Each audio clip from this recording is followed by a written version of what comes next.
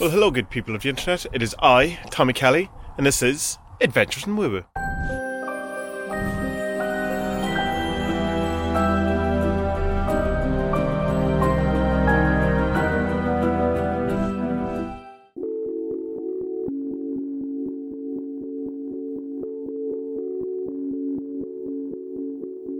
So welcome to another episode of Adventures in Woo Woo, and in this episode we have two main sections, I suppose. The first section is I go out to a local church, an abandoned church out in Richardstown, which is down the road from me, and it has a graveyard and all these cool things. I've been there before on YouTube and in the podcast, but it's the first time on Adventures in Woo Woo I've been there.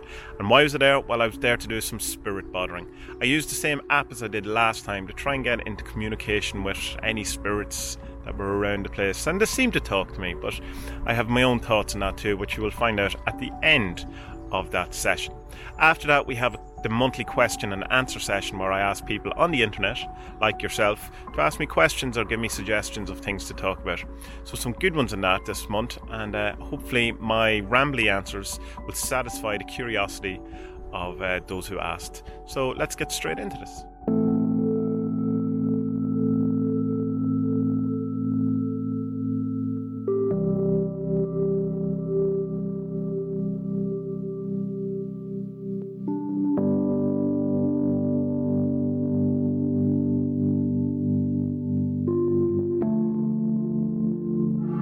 So welcome again to Richardstown Church. If you've been watching this YouTube channel for a while or even been listening to the podcast, you'll know that I come out here quite often. It's kind of one of my favourite places in the world because it's so serene and quiet and you can be on your own. And it's well kept for, like an abandoned place. I suppose it's not really abandoned, it's just unused. The church is in a great state of repair other than there's no roof, and it's obviously not used anymore at all, but some of the graves here are recent enough, so it's not totally out of use, I suppose.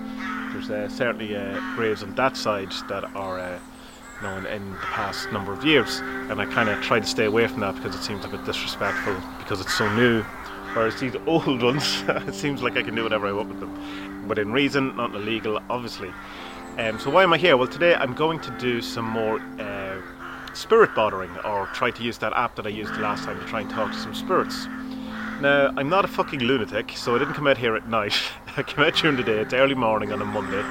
The crows are going insane, which is very ominous and suiting to our needs here on Adventures in Woo Woo, particularly when you're in a graveyard trying to contact spirits or the dead or whatever. I'm kind of going to put aside the whole thing of trying to contact my spirit guardian for the minute and just go with general contact, because I think it could be limiting the whole thing, and also to try to appeal to a kind of a wider audience. Like, as much as it may be interesting for you to see my journey of finding my guardian spirit, it'll be probably a bit more interesting if I open it a bit more to generalities of just spirit contact or whatever.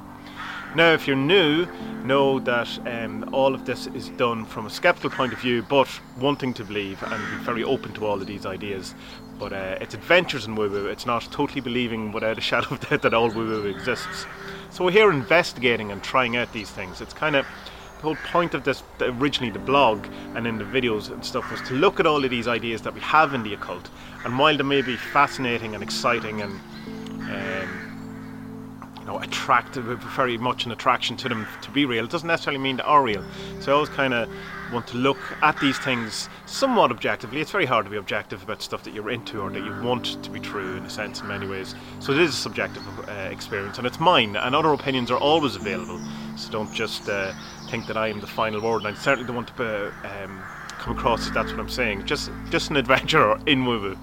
So with that preamble, we will get into it straight away, kind of way, because it's getting a bit cold here. And I'm going to try to use two apps. One, the app that I used the last time, and then another kind of ghost spirit box type thing. I haven't even opened it, so I'm not even sure how good or bad it might be. A complete disaster.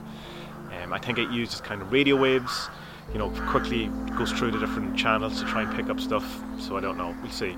So let's cut to that. So before we get into it, there's a bit of an issue. When I was recording this, I had two angles, one on my phone, which was running the app, and one on me. And I was using a new process where I could remote trigger the focus of the camera. And as far as I was concerned, it was in focus. And I did check, I did a test kind of shot or a test kind of video to make sure it was in focus. And it was. And then when I was looking at the screen, Not my new screen, mind you, the old screen, the flippy screen, so it was a good bit away from me. It looked perfectly in focus, but as you can see, it's not in focus. I mean, it's terribly badly out of focus. So what I thought I'd do is, rather than just scrapping the whole idea, which was my initial reaction, my initial gut anger reaction, I'm going to do it as a small picture-in-picture, so it is totally out of focus, but it doesn't look so bad when it's that small. So we're going to put this down to technical difficulties, but also we may go with the angle of the woo and say that maybe the spirits didn't want you to watch this. So I'm going to get straight into this and just go with it, because it's getting a bit cold and it could rain. It is Ireland, so it could rain at any point in time here, and that would be the end of it. And the crows are pretty intense and pretty noisy, but hopefully that won't interrupt us too much. If not, nothing else gives us a nice ambience to walk towards. So we put this on. I'm not going to use the echo because I don't like it. I'm not going to use the white noise. So, of course, the thing that we learned from the last time is that an awful lot of the stuff that you can hear won't be, you won't be able to make it out until we go back and look at the video. Now, of course, that leaves us open to interpretation and hearing stuff that isn't there. Stop interrupting me. I'll turn it off. And so it does leave you open to hearing stuff that's not there. But again, this is just, it's a bit of fun. It's a bit of thing. See what happens. What more do you want? You're out in the graveyard trying to speak to the dead. So I mean, it's as serious as we can get here. So let's start. My name is Tommy Kelly, and I have been out here a number of times before, and I've tried to contact different people here at different times. And I'm interested to know if anyone would like to talk to me.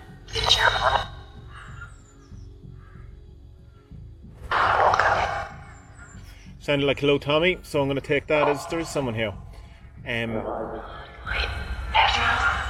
Seem to be very active today. Is there many people around? Is there many of you here? Is there many spirits here? Plenty.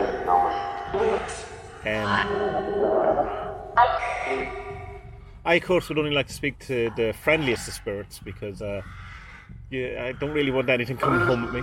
So could all the bad spirits please go to the back of the room, please?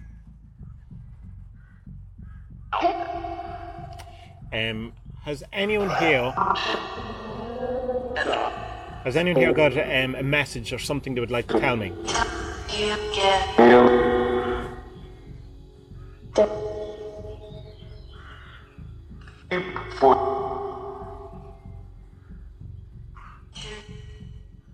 Can any of you say my name?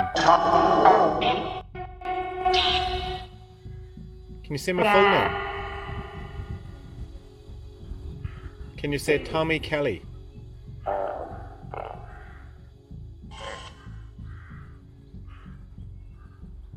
Can you tell me what your name is?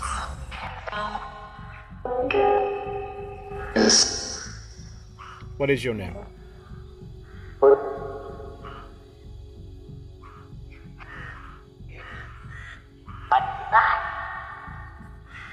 Is this a safe thing to be doing, to try and communicate with you in a graveyard? Is there some form of protection I should be doing?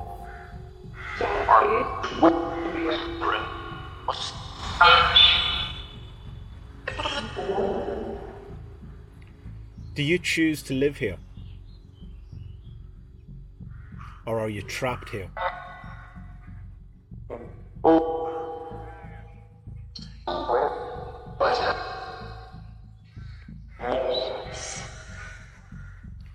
Is there a message any of you have for any of my viewers or listeners?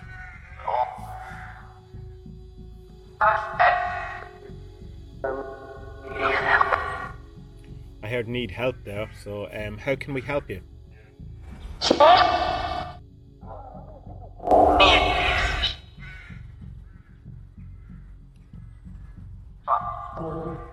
I'll just stop you for a second.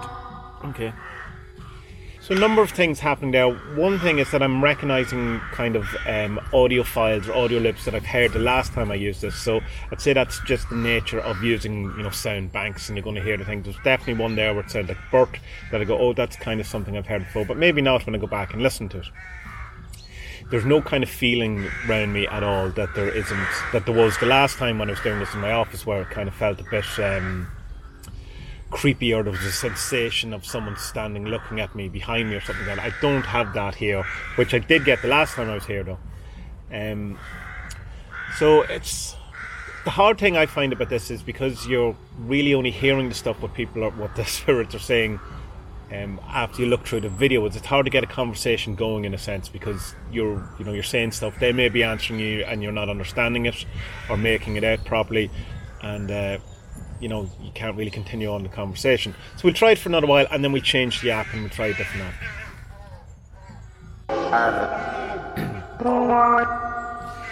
Do you understand what I'm trying to do here? Okay. For those who don't, it's recordings of sounds that you can use to communicate with me. Does that make sense?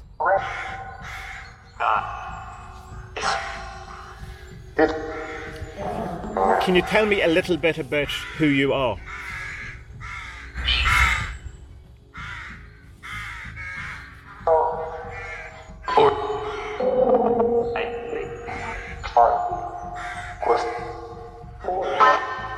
What was your job when you were alive?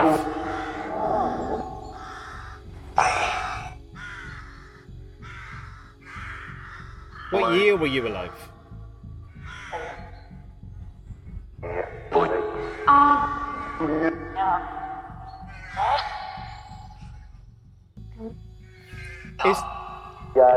Is there something you can do to let me know you're here other than talk through this box, through this audio thing? Is there something you could move, or something that I could sense? White feather just flew down there. Is there anything else? Was that you?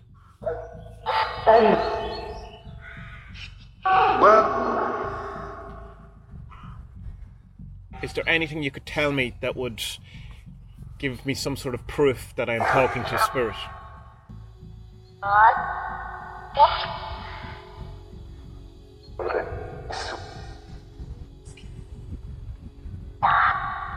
Is there a secret you can tell me?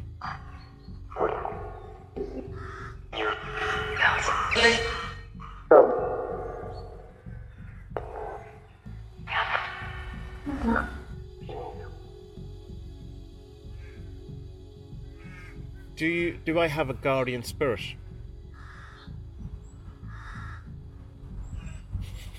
Silence. Do I have spirits around me?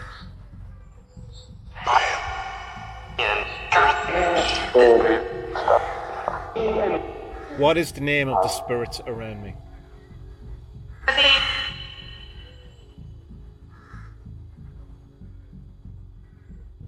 Okay. I'm going to finish there, and thank you for talking. I'm going to change to a different app, and maybe you might find that more helpful. But thank you for talking to me so far. I really appreciate it.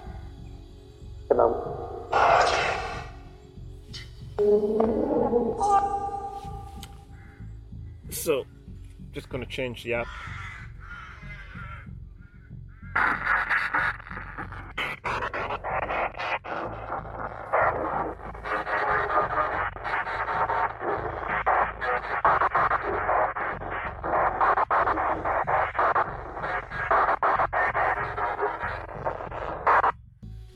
So this one's obviously a lot noisier, and works on the principle of going quickly through radio stations, I think, or AM signals or FM signals. So we'll give it a go. It might be too annoying though. Is there someone here who would like to talk to me using this app?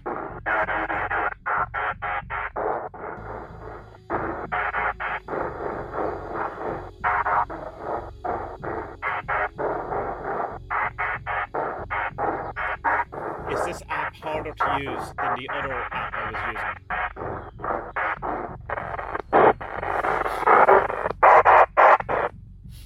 To be honest, I find that really annoying, and I don't think it's going to be something that I would use. I prefer the other app, but that's probably enough. We're doing about 10 minutes here, so that's probably enough.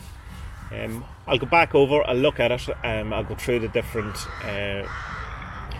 voices, different things we heard there, and if there's anything that come up that I think sounds like something, I'll subtitle it, which of course doesn't work so well for people on the podcast, but it's probably in one sense good for people on the podcast because they're not getting led by what I think it means. So it could be worth your while listening to this on the podcast first without the visual clues or cues, and then going back and watching it and see what I come up with it. But it's up to you. Maybe you don't have that much time to be watching and listening to Tommy in a graveyard. Anyway, yeah.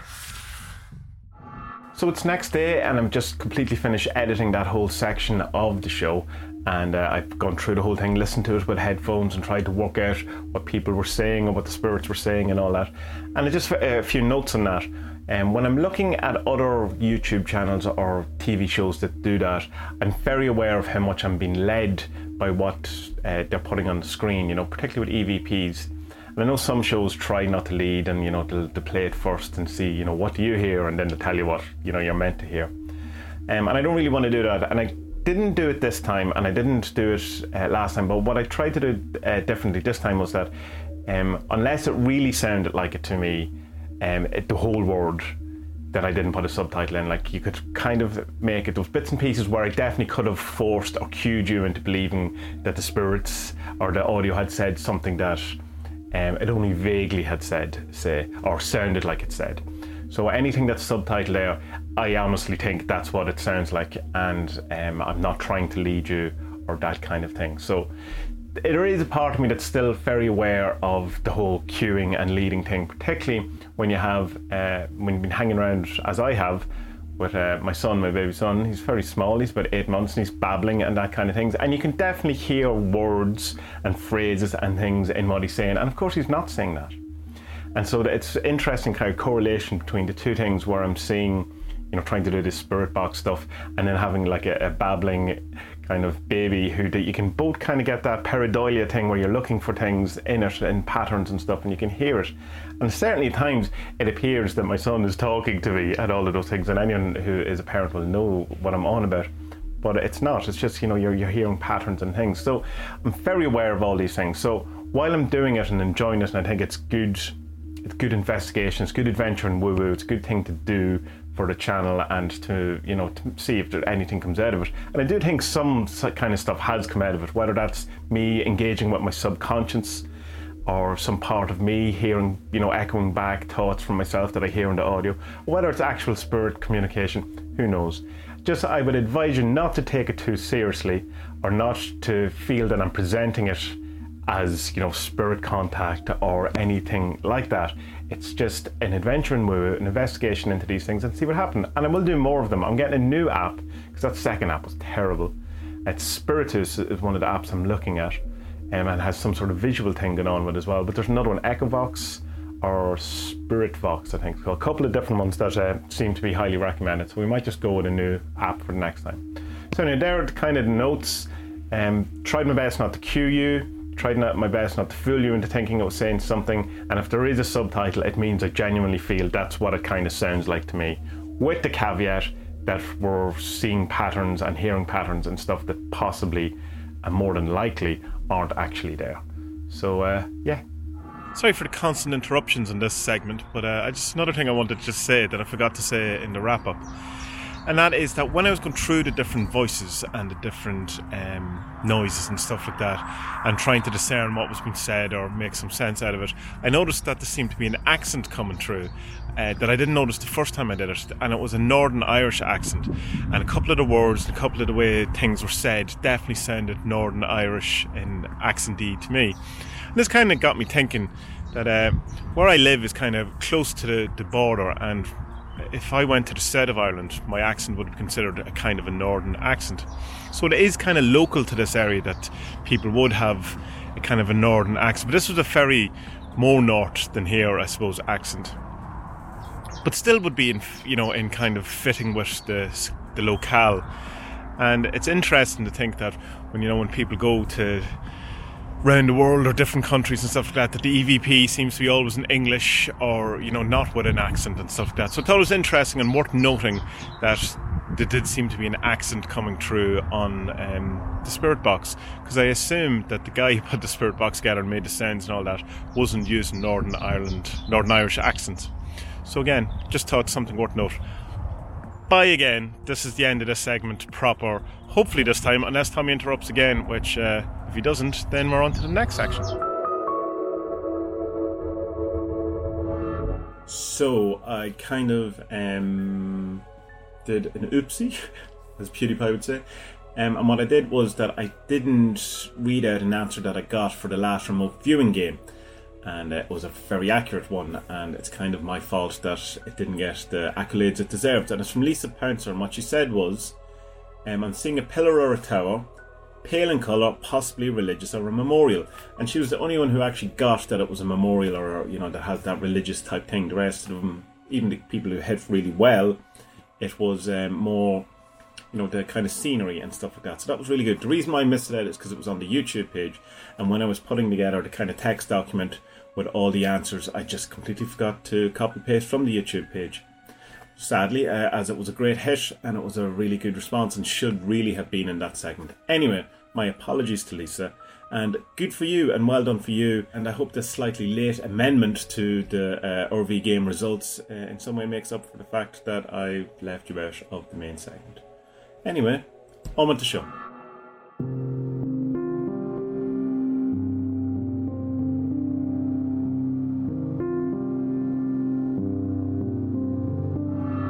So now on to the question and answer segment of the show, where I asked patrons, CMG, the 47's Facebook group, and anyone that would have me, if they had any questions they wanted me to answer, or any kind of themes or topic suggestions or any of that kind of thing. So here's what people come up with. Usual apology up front that I'm going to butcher your name, and that's just unavoidable at this point, and we just have to go on with it. So, Jean Oliveira Quavado. It's best decent attempt I can on your name. How to face objectives and subjective reality in Magic. Why these are important or not. Excuse me. Well, the first thing is that you have to decide on whether you believe there is an objective reality out there or whether it all is subjective. And if there is an objective reality out there, have we access to it? Like, is there any point in worrying about the objective reality if it's something that we never really interact with, because we're always one step behind it, in that if we are a brain, say, we are seeing only what our eyes can see. It's the information is giving us what feel we have, from our sensations, our hearing, all of these things. And they're all kind of dodgy or incomplete kind of sensors. Even looking at your how the eye works, in that it's your eye actually turns everything upside down. It's the light reflecting off things, and you see every other colour than the actual colour your brain thinks it is. So if you see green, your eyes are actually in every single colour other than green. And so you have to wonder then, how important is kind of objective reality in many ways, particularly from a magic outlook, if you can't interact with it. And if you can't interact with it, and we can't really disprove solipsism, it is unfalsifiable also, then what do you do? Now, that also said, the opposite side of that would be that if you just totally go with subjective and your own kind of feel of things, then, there's dangers in that too as well. Like in that, well, it's, people go, it's just how I feel. And you go, well, so what, just how you feel? It doesn't make it right, It just feels right to not use the safety latch and the ladder. You know what I mean? It just feels right to me. That's the thing to do. But it's not the thing to do. So for me, I think it's always, striving for that balance. Apart from on the days where I'm not sure if there is an objective reality or whether this is all Maya, all illusion, all that, which is the predominant of my days, I would say. Magic is very subjective. It really is. And it's something that I think when you try to explain to other people, kind of diminishes it. And in a sense, it's only for you. It's the universe showing something just to you. And it's, you should probably, which is probably, I think, why that whole, be silent thing came into it. Because as soon as you start talking about it, whatever, the magic goes away. We've talked before about Anton LaVey saying that you should always acknowledge the magic or it'll be taken away. And there's this thing in that it says, well, I think about staying silent and not telling your stuff, particularly to people who don't believe it or are skeptical, that it can just diminish your magic. So subjectively, if it feels magic to you, then it is magic, and that's magic as far as I'm concerned. And then facing objectivity, take good notes, I suppose. Like always, don't trust your own mind so much, even though it's subjective. Like I have memories of things that never happened. I have, and it's I don't subscribe to the whole Mandela effect for the most part. Every now and again, like CP3O's silver leg is a very weird thing to me. Take good notes in your magic. Do all that. Make sure that you are as objective as you can be, knowing that ultimately you're probably subjective anyway. It's that old Scooby-Doo meme of where they have the mask, the objectivity, and you go, objectivity, let's see who you really are, and pull up the mask, and it's subjectivity. So that's what I would say. I don't think we got to the bottom of that there at all. Are astral travellings and astral operations just an enhanced use of imagination? This is from the same questioner. I have my own answer to these, but they are questions that haunted me for a long time. They might be haunting some people right now, and I'd appreciate your viewing them. My answer is yes, it is. Absolutely. But we have this kind of thing of so it's only the imagination, and it's kind of as if we use it dismissively. Whereas I use it the complete opposite. I think it's imagination which should be elevated more than a dismissive type thing. So I do think astral travels and astral operations are indeed imaginal or part of the imagination, but that's in no way diminishing it. I think we just don't have a correct view on what the imagination is. And likely that it's as real, whatever definition of real you have, as whatever this is, in my opinion. Terry Eldridge, any deities, entities, not your own, you have overwhelming success with or recommend most people to try working with? I seem to remember working with Saint Expedite quite a bit when I first joined. Well, that's a mismemory because I've never worked with Saint Expedite in my life. Who I think you might be confusing it is with Saint Cyprian, who I did do an awful lot of work with and went on the pilgrimage to see his relics and all that kind of stuff. And then ultimately never really felt that I had any proper communication or that I got in any sort of relationship with him. I don't think I'm any closer to having any sort of working relationship with St. Cyprian than I had 2 years ago before I started. And I did a lot of work with him. So maybe it's just not for me. Or maybe I'm approaching it all wrong, or maybe I was expecting too much. But as an archetypical character, I think he's very interesting. And he's very similar to the whole Gandalf kind of idea in a sense, or any of these kind of wizardy type things. But he has the kind of Christian background, the Satanism in a sense, the black magic, all of that type of thing. So I definitely would have worked with him. Say, not really much success, although I don't know exactly what I was looking for. There's that. I've never ever asked him for anything, although I did use him as a sort of conduit for sigil stuff that kind of worked as well. So any deities, entities you have overwhelming success with. The most success I have with any of them is Ganesha or Ganesh, whatever we want to pronounce it. And I think everyone should try hanging out with Ganesh for a while. He loves magicians and magicians love him. And he's a very friendly god. He's a very friendly entity and thing. There's no kind of bad to him, or there's no kind of backfiring to it. The only kind of thing is because he's the remover of obstacles. That's his, that's his job, or that's his function. But the reason why he is so good at removing obstacles is that he is the guy who put them there in the first place. So there's that. So there's a bit of a trickster thing involved in it too. But he's so gentle-mannered, so funny, and so light-hearted and all that I would suggest you hang out with Ganesha for a while. Just do some mantras, do some chanting, that kind of thing. But good guy. Even Gordon White on his website on Maroon Soup talks about, even from a strictly chaos magic point of view, where they're all imaginal and they're all in our heads and all of those things, which he seems to have drifted away from recently. He thinks even then that Ganesha seems to have some sort of sentience or some sort of outside human imagination properties. Here's her name now. Seouvn. Swovan Rodriguez. How can my husband manifest the promotion he's been awaiting? Currently, he is number 1 on the promotion list. It's been close to 3 years since he was originally number 17 on the promotion list. Thank you. Well, my first thing would be say is to keep doing whatever he's doing. If he went from 17 to number 1, then he's obviously doing it right. And it would just suggest that you just need to wait a wee bit longer. But there's obviously good stuff you can do to improve your luck or to improve your chance to road. Well, the road opener is probably not good in this thing because that's more you're looking for new opportunities. The Fortunate would be a great one to work with. Or even the Guru for the practical type of things of how to get the final kind of, hooked into the job or whatever. The Witch, of course, the Factotum.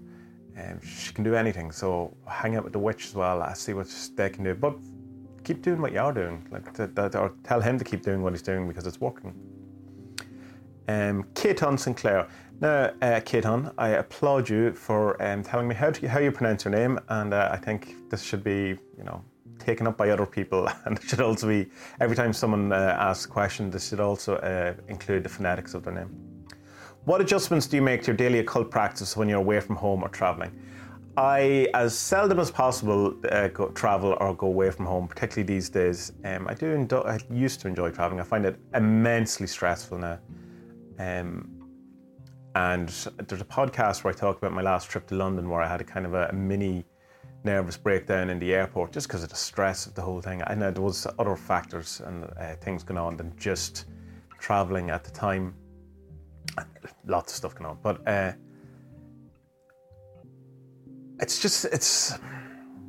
don't really do anything different because there's not really, I don't really do a kind of a routine thing anymore the way I used to, where I'd have daily prayers or daily mantras or the whole thing. I used to have really long extended kind of daily ritual thing that I did for months, and then I kind of ended up writing that blog post, which is, are you getting a return on investment on your magic? Because I didn't feel it was going anywhere or doing anything, and I was just kind of doing it out of, in a sense of guilt, in kind of that Protestant work ethic that's kind of promoted in magic circles an awful lot, where it's, if you're not getting effects or the results you want, do more and more and more. So I was just doing this more and more, but it's like a Catholic just saying more prayers every day or something. It's just, if your prayers aren't working, I don't think doing more of them is necessarily going to suddenly improve your situation. That whole thing of, the definition of madness is doing the same thing and expecting a different result, which works in most part, apart from, learning a musical instrument, which is, of course, you do the same thing over and over and you eventually do get a different result. So it's not a perfect analogy or whatever. So I kind of drop away from all that kind of daily routine type stuff and work on kind of long-term magic or kind of changes in my mind or whatever, my outlook. And I do an awful lot of modeling in, I suppose it would be in NLP, but invocation, where I take on God forms or idea forms, or create particular auras or atmospheres around me to work towards doing stuff or becoming the person I want to be, and all of these type of things. So my big kind of metamorphosis or change is about becoming a better person on the way to that whole thing of becoming, the master or the ascended master, or for want of better words, like that whole thing that's embodied by the master in the 47, the perfected you. And I'm trying to perfect myself, not in an egotistical way, in a kind of, not in, like I say, a bodybuilding way where you're trying to perfect your physique or whatever, which is fine. I'm not putting that down, it's just an example, but it's not that. It's trying to become whatever it is that I am to become, and trying to perfect that. Working on the assumption and the presupposition that there is something that you're meant to be working towards, rather than just, you're here for randomness or you're here for no reason or meaningless or whatever. So there is an inherent, as I say, presupposition that there is an end goal. And that's what I'm trying to work on. So I do that all the time. So when I leave or when I travel or when I do anything, there's nothing that changes because it's kind of a constant auric expression from me. And it's like very much an energetic model type thing, which I would say I'm probably not as embedded in as I was. But there is a kind of it can be described in an energetic model sense, but it can also be described in an NLP modeling sense, or an invocation sense or whatever. So that's always ongoing. So most of my magic is ongoing rather than daily ritualistics. Like there's no daily banishing. There's no, at the minute I'm not even meditating because it's driving me insane. I'm going through a dark meditation period. If you followed the blog back in the day, I used to have a very up and down relationship with meditation, going from very highs to very lows to the depths of Zazen mentalness. But yeah, so nothing really changes because of my approach to magic is probably mostly mental or energetic or NLP, invocation, that type of stuff. So I hope that helps. Now, the next couple of questions, which are all quite similar, and I have answered this question on a previous question and answer, but I will answer it again because if so many people are asking, then it's obviously something that people are interested in. So I'll run through the questions and then give my answer. Derek Cook, do you ever feel unmotivated to make art? And if you do, how do you deal with it? For me personally, I have 1,000 ideas, but it's hard work these days to get pen to page. Adam Denman says, how do you deal with magical burnout and a general lack of motivation? Firemead, how do you get over a period of not feeling the magic? Do you do the offerings anyway and hope, or does that feel like going through the motions? Are there any surefire ways of getting your woo back that work every time? Just say like walking in a forest or sitting around a fire. And Aidan Green, no, I have this mixed up, so it's just those three. You get the Aidan's thing then. So it's just basically about burnout, whether that be magic or be that kind of art. And the thing to do, I think, is, well, you have two options. If it's your profession, if you're an artist and that's your job, you just have to bull through it and you just have to do it. And I have done that, where you just have to keep going until you get whatever it is done. And I've had many days where I woke up not feeling it and had to do it because it's that's the job that's on. And it takes you a while, and you have to get in. You do get into it. You do get through it. Now, are you ever doing your finest work? Possibly not. But I have done good work in that mood. And some days I've woken up and I literally can't draw. Like my pen just won't do what it's meant to do. My hands won't do.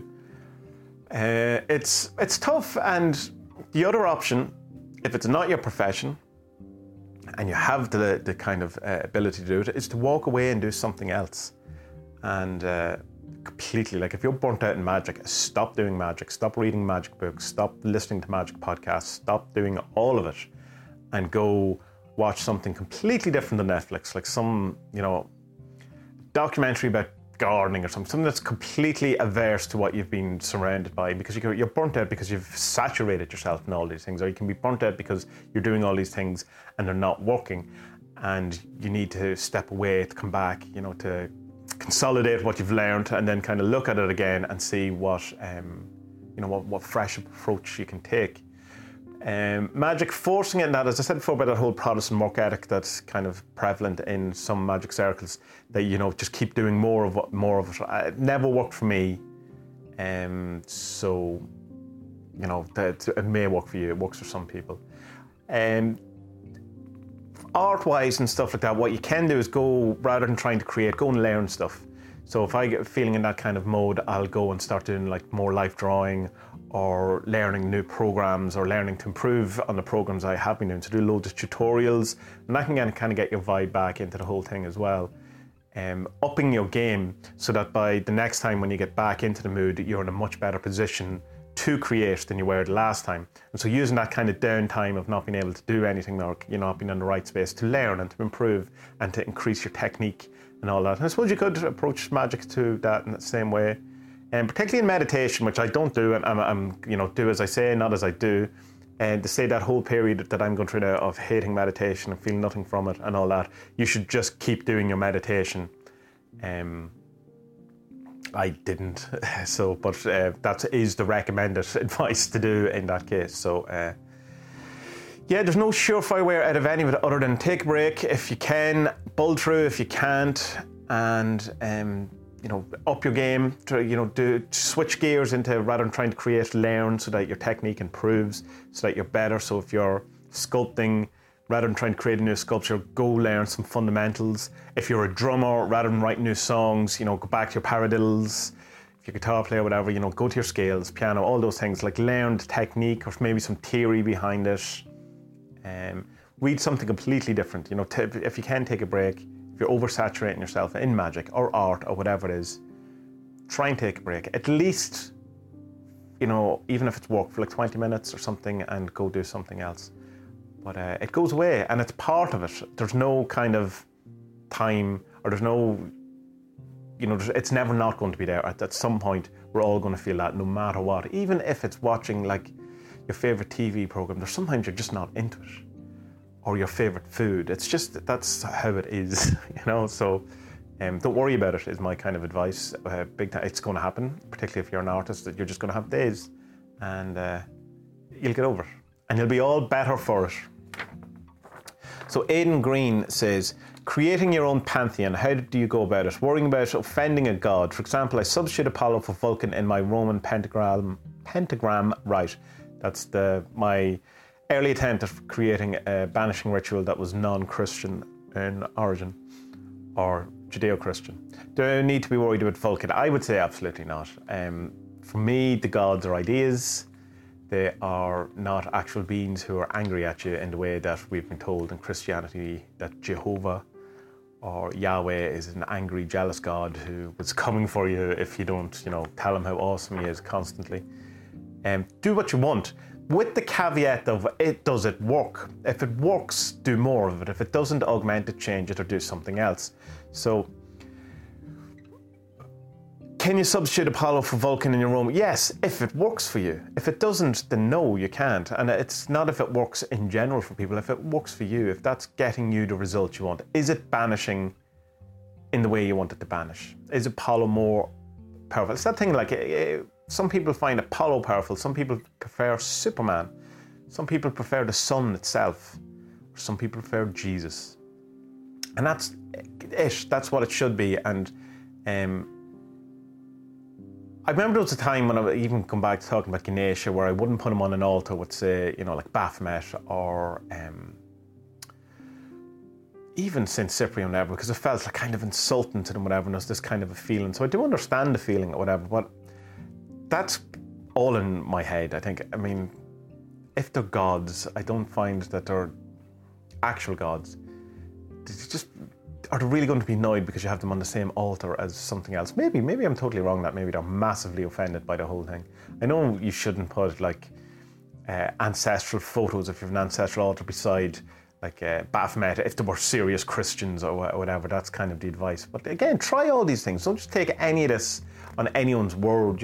Put your photo of your grandmother who was a serious Christian beside Lucifer and see what happens. See if it changes. And it's like the Alan Moore thing, because I'm going to worship a fake god, a made-up god, a snake god, and see if it changes anything. See if it messes anything up, if it makes it worse, makes it better. And he says it makes it better, and he knows it's fake. So try these things out. I'm sorry, my nose is a bit itchy there. Try these things all out for yourself and see what happens. And do more of the things that work and less of the things that don't work. But don't discard the things that don't work. Either change them, have a look at them, see why did it work. Check out your feelings around them and what you could be bringing to the table. If you think, and I would suggest, that you're worried about offending a god, I guarantee you that you're going to come up against the feeling of offending, and you're going to manifest that, and you're going to prove that to be true.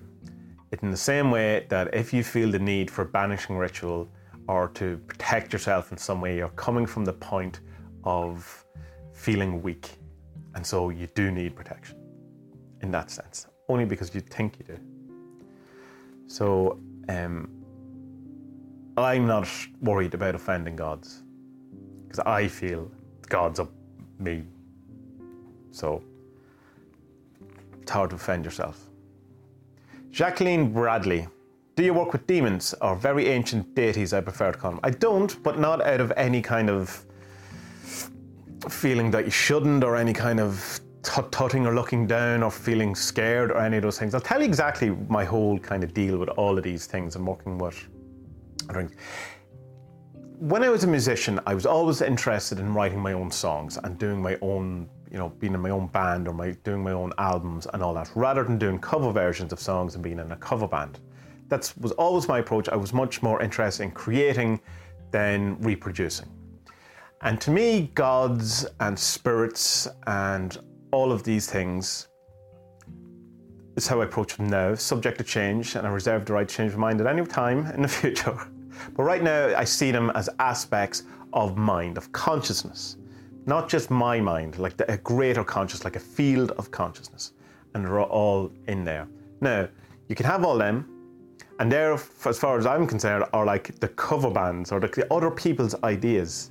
I prefer my own ideas because they're more personal to me, the more reflect who I am, the more malleable to my will, the more kind of I can make them and shape them to do what I want. I am under no obligation to them. I can't offend them.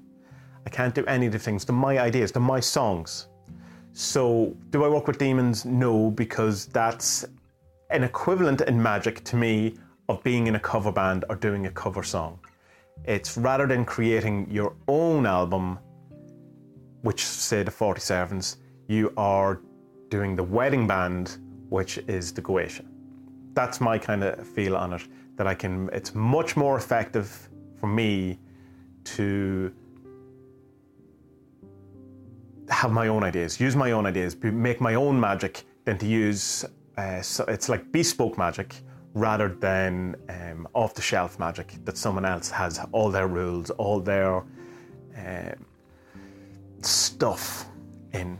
So 47s, that's my album. Goetia, that's the cover band. And that's kind of the best kind of way I can describe it. And so yeah, not opposed to it at all. It's just not what I do.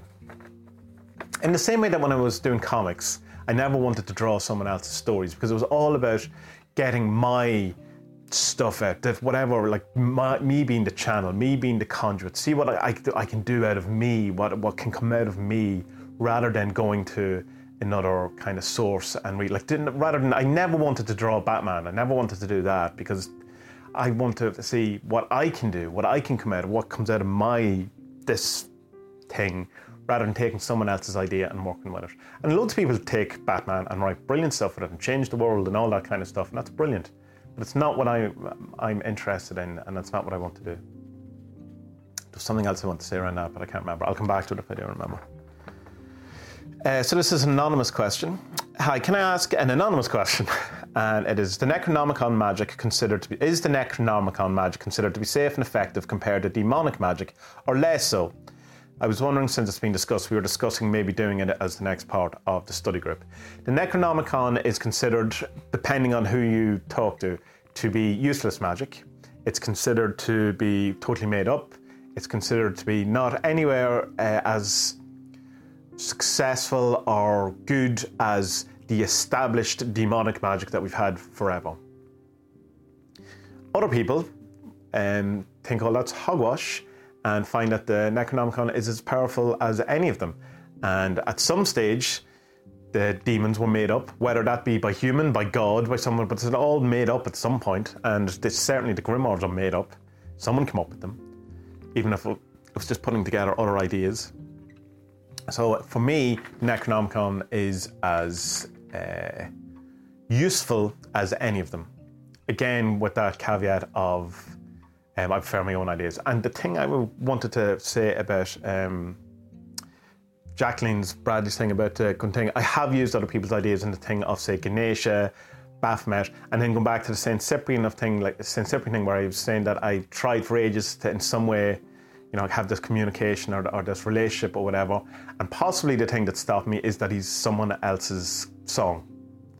And I have to find my own song in relation, or my own way of looking at it. And the Saint from the 47s probably is my own song of it. It's kind of my riff on that idea. The Necronomicon, is it safe? No magic is safe. That's it. So it's probably safer than working with demons and that kind of thing because of the headspace you can get into working with demons. Hang out with Lucifer or hang out with Marduk. They're both very powerful kind of ideas, but which feels safer to you? And then, safe's not always good though either, Fancy furry fuzzy pants. I like the name. I like how you keep changing your name as well to see which one I will read out. I sometimes wonder how much pareidolia is beneficial and possibly a required part of cults. For instance, with certain divination tools like tea leaves, it seems like it's beneficial and more a matter of keeping a rein on it in order to find a balance that works. What are your thoughts on this? Totally agree. I am pro all of these things. I think rather than kind of shunning these things away or putting them away, it's used them to our advantage. If we are beings that sees patterns in things, that's obviously what we want to do, and that's how we work, and that's how we function. And rather than trying to get away from that, let's engage with that and see what happens. Like where it can bring us. Like I say that thing about tea leaves and all that. I think so. Like that, we're pattern making machines. Now you can go too far, and I say we need a balance and all those things. But I definitely think that you shouldn't dismiss things just because you now have a name for it, or you know what it is. Like now. Because we know that we have a name called pareidolia, which means that we tend to see patterns in abstract shapes. Throw that away, we've that solved, that's it done, put that away. Rather than go, that's cool. No, it's not less magical because we know it. It's like that R.C. Clarke thing of any futuristic or advanced technology appears magical to people until they know what it is. Until it's given a name, and then it's kind of, harnessed and pigeonholed, and the power is taken away from it, or the magic's taken away from it. So yeah, I would say definitely engage with these type of things. I think all the divination and the tea leaves and the pareidolia and all that, and particularly what, say, the spirit box stuff I was doing, is that it is a reflection of you, and you will hear things in it that maybe other people won't hear. But they're all like a starting point. Like if I'm doing a reading for someone and a card comes up, it's to trigger something. It's to start my kind of mind going, or my intuition going, or whatever. Seeing things from a different angle than I normally wouldn't, or approaching a question from a completely different point of view than I would have had I not, if the father card hadn't come up. I never thought of coming at it from that way. And it's kind of the initial kind of trigger for you then or for my brain to go into the thing. So it's kind of that. So you can have, that with pareidolia. Like look at clouds and see the shapes. You go, there's a finger of God pointing, and and it could be magical for you. And we go, it's not really the finger of God. But none of this might be real either. So I completely agree with you. I think it is beneficial. Once you know what it is, and once you're aware of these things, it's like knowing the rules so you can break them. And one last question, and then that's us, and it's Louisa. Do you use astrology in your magic? I do not. Again, it works for some people, it works amazing for some people, and some people are really good at it. I'm not into it. I find it, there's part of me that finds it's ludicrous. And I know that's kind of not fair, and I know that's probably not right. But that Mercury retrograde stuff is something that I wouldn't believe in, even if it was absolutely 100% true. I just choose not to believe it, because it's just all too easy to fall prey to causing that stuff. It's Mercury retrograde today at 2:00, everything's going to go wrong, and then everything will go wrong. And I find all that kind of predictive stuff is really bad for me because I take it too seriously. So one point I do think it's ludicrous, another point I take it really far too seriously, in that it can ruin my life. That if I was doing a project and I got an astrology reading or a tarot reading, not necessarily tarot reading, but if I got to say something and I said, that's not going to happen, then that devastate me, and I'd probably stop working on it, and I would take it all too seriously. And at least with tarot readings or the 47 readings, it's a point in time that can be changed. Will immediately be changed because you have the knowledge now of what you have of the reading. So it's obviously going to change your outlook and your actions and stuff like that. But with astrology, it seems a wee bit more fixed, and that it's predestined and all that. So I don't know. I find it ludicrous. I don't like the idea of predestiny. I do like the idea of predestiny in other ways, like fate and that kind of things. I don't really find it useful. I find it too limiting in that, when you have to do everything by the exact astrological hour and day, and you don't do stuff on a Saturday because that's Saturn, or do stuff on a Thursday if you have to do it Monday because that's Jupiter, or communication on Wednesday. And I can go, but it's Monday and I need to do this, so what, can I not? And go, you can use the hour. Yeah, but it's Monday now, 2:00. The right hour is until 4:00 on a Wednesday. And I find it too limiting and too thing. And when I have done it, and I did an awful lot of the daily prayers, the astrological prayers, and I tried to engage with the whole astrology thing. I did the Benabel course in astrology, and all that, and it added nothing to my magic. It didn't make it any more effective. It made it more hassle. It made it more take longer to do, more preparation, all that, for exactly the same outcome.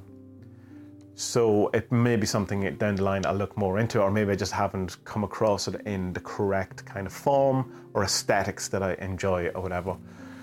Maybe I just haven't got past the whole kind of sun sign astrology stuff that, you know, everyone laughs at and stuff. That whole thing though is that millionaires don't believe in astrology but billionaires do. There's probably a lot to that, you know, there's probably something to it. And definitely if you think there is something to it, then there is something to it and you should engage with it. So that's all the questions for this month. I hope some of them were, some of those answers were what you wanted, or it shed some light. If nothing more, it just lets you know what I think about all these things. But as always, other opinions are available, and go with your own kind of feelings on these things and don't take anyone's word for anything. Test them, see what works, see what doesn't. The more of the things that work and less of the things that don't. Don't throw the things away, just augment them until you find, you know, the parts that do work. So yeah.